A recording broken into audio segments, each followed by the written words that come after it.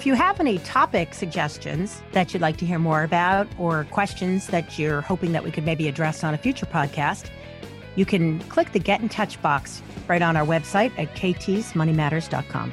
And The Hardworking Woman's Guide to Money, available either on our website, KT's Money Matters, or on Amazon, or of course, you can find our link in the show notes. Working with your investments, retirement, insurance, estate, or tax planning, or just dealing with everyday expenses, your money matters. Let KT Thomas help you make the most of it. This is KT's Money Matters. Hey there and welcome back. This is KT Thomas at KT's Money Matters, coming to you with your tips and quips and ideas about how to make money, grow money, save money, invest money, maybe even spend money. And, there's a lot going on in the world today. And there's a lot more noise than there was before I went on vacation. So a couple weeks ago, I went on vacation and the world seemed pretty calm and the market seemed to be, just going along and making new highs and, enjoying the summer. And then all of a sudden, it all kind of fell apart. Now, what I'll say is it's a little bit of what's old is new again. So we're back to talking about trade wars. And so I thought I'd talk a little bit about what I think is the biggest similarity between military wars and trade wars. And sometimes it's because there is no clear winner. We're going to talk a little bit about what you should be thinking about next, how you might position yourself, and why this trade war could be called a draw. More when I come back after the break. Your host, KT Thomas, is the Director of Portfolio Services at New Day Solutions, a firm offering expertise in retirement planning with more than 25 years of experience, dedicated to high net worth individuals, families, and business owners. We work with you to have a coordinated approach for your comprehensive investment goals, providing concierge service for all generations from a team who can see things from your side of the table. Go to newdaysolutions.com for more information. Hey, thanks for staying with me during the break. I realized that this is the 100th show, and I'm pretty excited about that. I'm starting to become kind of a, veteran podcaster. Usually what happens by now is you either fish or cut bait. It's either working for you or you've given it up. But I'm kind of a stubborn girl. And this goes back to my roots of work hard and just try to outwork everybody. So I've decided to continue on. So at my 100th podcast, I've looked a lot back over my other shows that I've done so far. And I've found some things I really enjoy and some things that I hope that you enjoy. We're going to spend a little bit of time talking about that in a future episode. But what I'm looking for from my podcast listener audience is topic ideas that you might like to hear covered on a new show. You can give me those ideas by getting to ktsmoneymatters.com and then just sending me a little something that just says, boy, I'd really love to know more about XXX. And could you put it in a future show? And I'll be happy to consider doing that. So let's get back to trade wars. One of the things about trade wars is that it's really very much uncharted territory for America.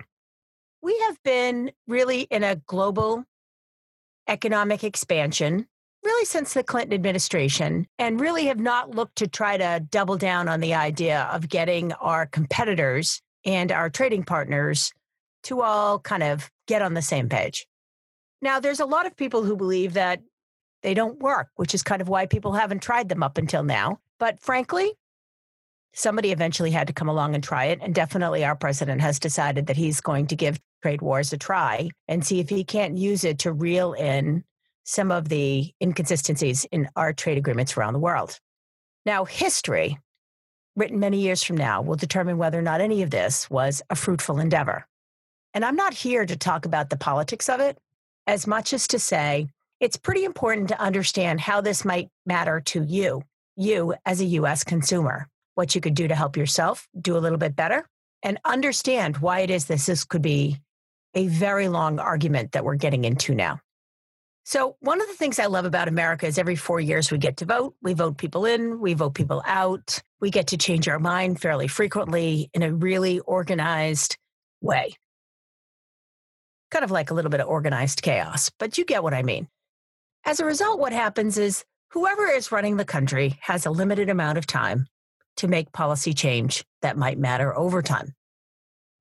That is probably the biggest challenge to the trade war from the U.S. perspective, is that 4 years from now, or in 2020, frankly, we're right here, we're liable to invite new people to come to Congress and perhaps a new president who will come in and take the country in a completely different direction.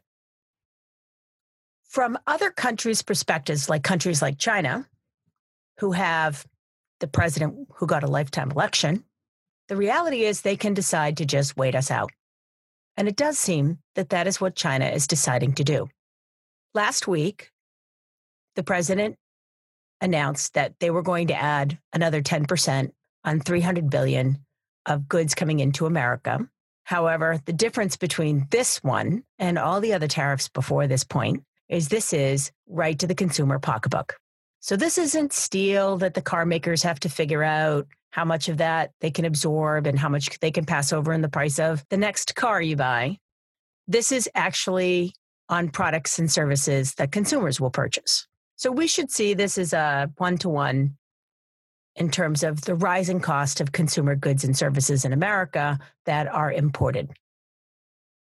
Our government believes that as a result of this, U.S. citizens will buy less of these products. China will pay tariffs to sell these products in the U.S. The U.S. will get more money from the tariffs, and that U.S. consumers will just determine buy something else. But let's face it, those Chinese products are really cheap. And so what that really means for American consumers is the chances are good you'll buy less products, period. Now, all of this squeezing, we keep hearing about how hard this is going to be on China. And people say to me, I don't really understand why China isn't really reacting stronger. And the reality is because they have a lifetime appointment. So after the president announced the new tariffs beginning in September, over the weekend, China responded. Now, China does not import as much from the United States, which, by the way, is kind of part of the problem. So it's not really like they can just put more expenses on tariffs. They have to find, other tricks, other financial tricks that might even the trading platform for China while they fight it out with the U.S. So the first thing they do is they say that state-owned companies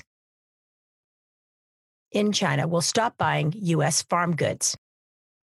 We all know that soybeans have been a large part of this conversation, farm goods in general. And so this hits us right in the middle of the country during crop season. They've also decided to let the yuan, their currency, fall to where it lands compared to the dollar, which right now is a 7% decline from where the yuan was last week. Now, why do this? Well, a cheap currency allows China to become a better competitor to all other countries that they might trade with, while the U.S. has a lesser advantage around the world. So basically what they're looking to do when they let the yuan fall is make themselves more attractive to other countries that might buy goods and services from them, therefore increasing what they get from other countries to help offset what they don't get from the U.S. The other thing was they basically just told their people to suck it up. Things could get worse before they get better, and that China ought to just get themselves ready for a long, sustained adjustment. Okay, so let's compare that to the U.S. We already talked about this idea that, Americans kind of like change pretty quickly. Monday morning, the U.S. stock market opened up down 400 points and finished the day down almost 800 points. Right away, U.S. investors began to react in a negative way by raising capital and taking some chips off the table. Because the U.S. is a capitalist system, we actually don't have the capacity to just tell everybody to, quote, suck it up. In fact, with the election season gearing up now, the most risky thing that we need to think about is that most investors and most voters vote with their purse. Now, you might say, well, we got those big tax cuts last year, and that saved me a lot of money. And I feel good. My statement's up. The economy's good. And here's what I'll say to you. The past fades quickly when it comes to financial security. Present volatility will outweigh previous growth and the satisfaction of previous growth. Now, I really think China knows this and knows that Trump is going to have some kind of an agreement in order to be able to get reelected. Because let's face it, every candidate's primary job is to figure out how to get reelected or get the next big job. And seeing as you're president, there aren't really any big jobs beyond this. Getting reelected is clearly his goal.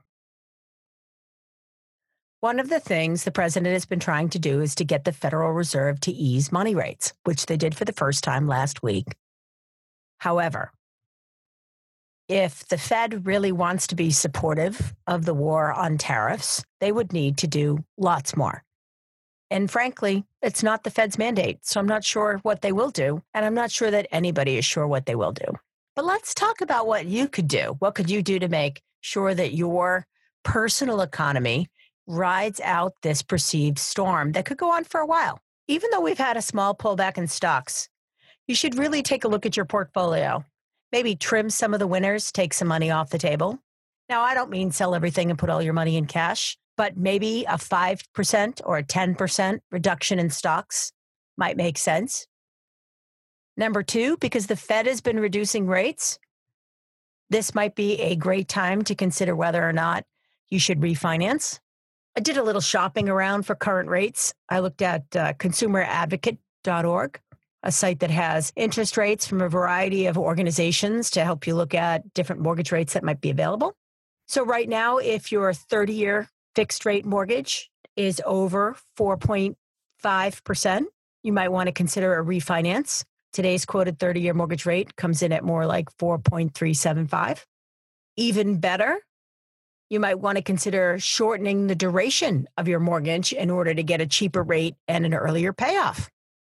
So right now we could go to a 20-year mortgage rate. Bank of America had one at 3.75, or a 15-year rate. By the way, a lot of banks had these at 3.25 to 3.5. So a great way to reduce the duration of your liabilities and to reduce the interest rate of your overall cost of your loan. Rates are cheap. This is a good time to think about that. Let's talk things that might go up in cost. Besides your everyday things like household goods and services, you really want to think about things like appliances. God, I can't believe I'm going to talk about washers and dryers, but I am. I'm going to talk about refrigerators too. Really what you want to think about is, do I need to make a purchase in the next 6 to 12 months in the major appliance area? Have I been putting off getting a dishwasher? Do I need one? Do I need a washer and dryer? Do I need a refrigerator? If I do, I probably want to think about doing them sooner rather than later. As we get to the end of the summer, you tend to get lots of free credit card, 0% interest to buy now. It might be better off to buy a 2019 model versus waiting for a 2020 model, which should have, an increase baked right into the price. And as I said, free financing is abundant in this area right now, whether it's, Home Depot or Lowe's or direct manufacturer. So take a look for free financing and look to make those appliance and major household item purchases sooner rather than later. If you're thinking about selling your house and downsizing, the real estate market has been starting to wane a little bit, right? It was really, really strong coming into this year. It's been pretty good this year, but not nearly as good as it was last year. We're starting to see a little bit of, most of the people that are going to move have done those moves. So if one of your goals is to downsize, sell the bigger house and go into a smaller house, this could actually be a great time to do it. Not because you might need a loan, maybe you are going to sell your house and have enough money from the old house to buy the new house, but that the people that might be interested in buying your house potentially will need financing and will benefit from the fact that rates are low. Last, during times of economic uncertainty, cash is king. After all, even Warren Buffett is raising record cash, currently at $122 billion in his Berkshire Hathaway fund. This is the man that coined, be fearful when others are greedy and be greedy when others are afraid. If he's not afraid to raise some cash, why should you be? Think about whether or not you have idle cash, whether or not there's enough cash in your investment account to provide you with a cushion. Make sure that you don't buy on every pullback like the one we had yesterday, thinking that, this is it. It's going to go right back up from here, because automatic rebounds are definitely not guaranteed. More importantly, you want to think about your own personal economy. Do I have a really good cash reserve to fall back on? Do I have 3 months? Do I have 6 months of my expenses? Am I paying interest on things that no longer make sense? If the economy slowed down and suddenly I wasn't doing as well financially, could I roll with it? Because financial setbacks happen. They happen everywhere, America and everywhere else. You don't want to act as if it can never happen here. Because the minute you believe it can never happen here, you know it can. Will they settle the trade wars? I don't know. It seems less and less likely as the year goes on that it will get settled. Where in the beginning of the year, I felt fairly confident that they would come up with an agreement. But now it seems like both sides have put big stakes in the ground. And so what that means for you as a consumer is you want to be a little bit more careful about what you choose to spend your money on in the short term. If you have a big renovation project that you're thinking about doing to your home that would require you to go get additional financing to do that now, you might want to wait. Why? Because the economy is still good. Contractors are getting all the money and then some. You're going to pay the maximum amount of cost for products because we're already seeing that come through in construction costs. And frankly, you might get that all a little cheaper next year or the year after. The trick here is to be flexible and pay attention. Pick your head up and look around and say, which way is the wind blowing? Right now, it seems like it's blowing from the east. So whether this trade war actually ends or just dies of exhaustion, you want to make sure that you're taking care of yourself. You want to think about, 1, trimming some of your winners, maybe rebalancing to raise some cash, be a little bit more like Warren Buffett. 2, look at your financing and see whether or not you could benefit from the fact that rates are lower than they have been in the past. And you might be able to take advantage of both the interest rate and the duration. And then you want to think about your major purchases and be sure that you time them purposely. Remember, you'll do better on products already in the U.S. versus products coming to market in a year from now if these tariffs do in fact start in September. Meanwhile, I'm hoping that you enjoy the rest of the summer until we speak again. Thanks for listening to KT's Money Matters with KT Thomas. For more information, past episodes, and show notes, go to www.ktsmoneymatterspodcast.com. Make sure you subscribe and recommend it at iTunes, Overcast, Google Play, or wherever you get your podcasts. This podcast is a part of the C-Suite Radio Network. For more top business podcasts, visit c-suiteradio.com.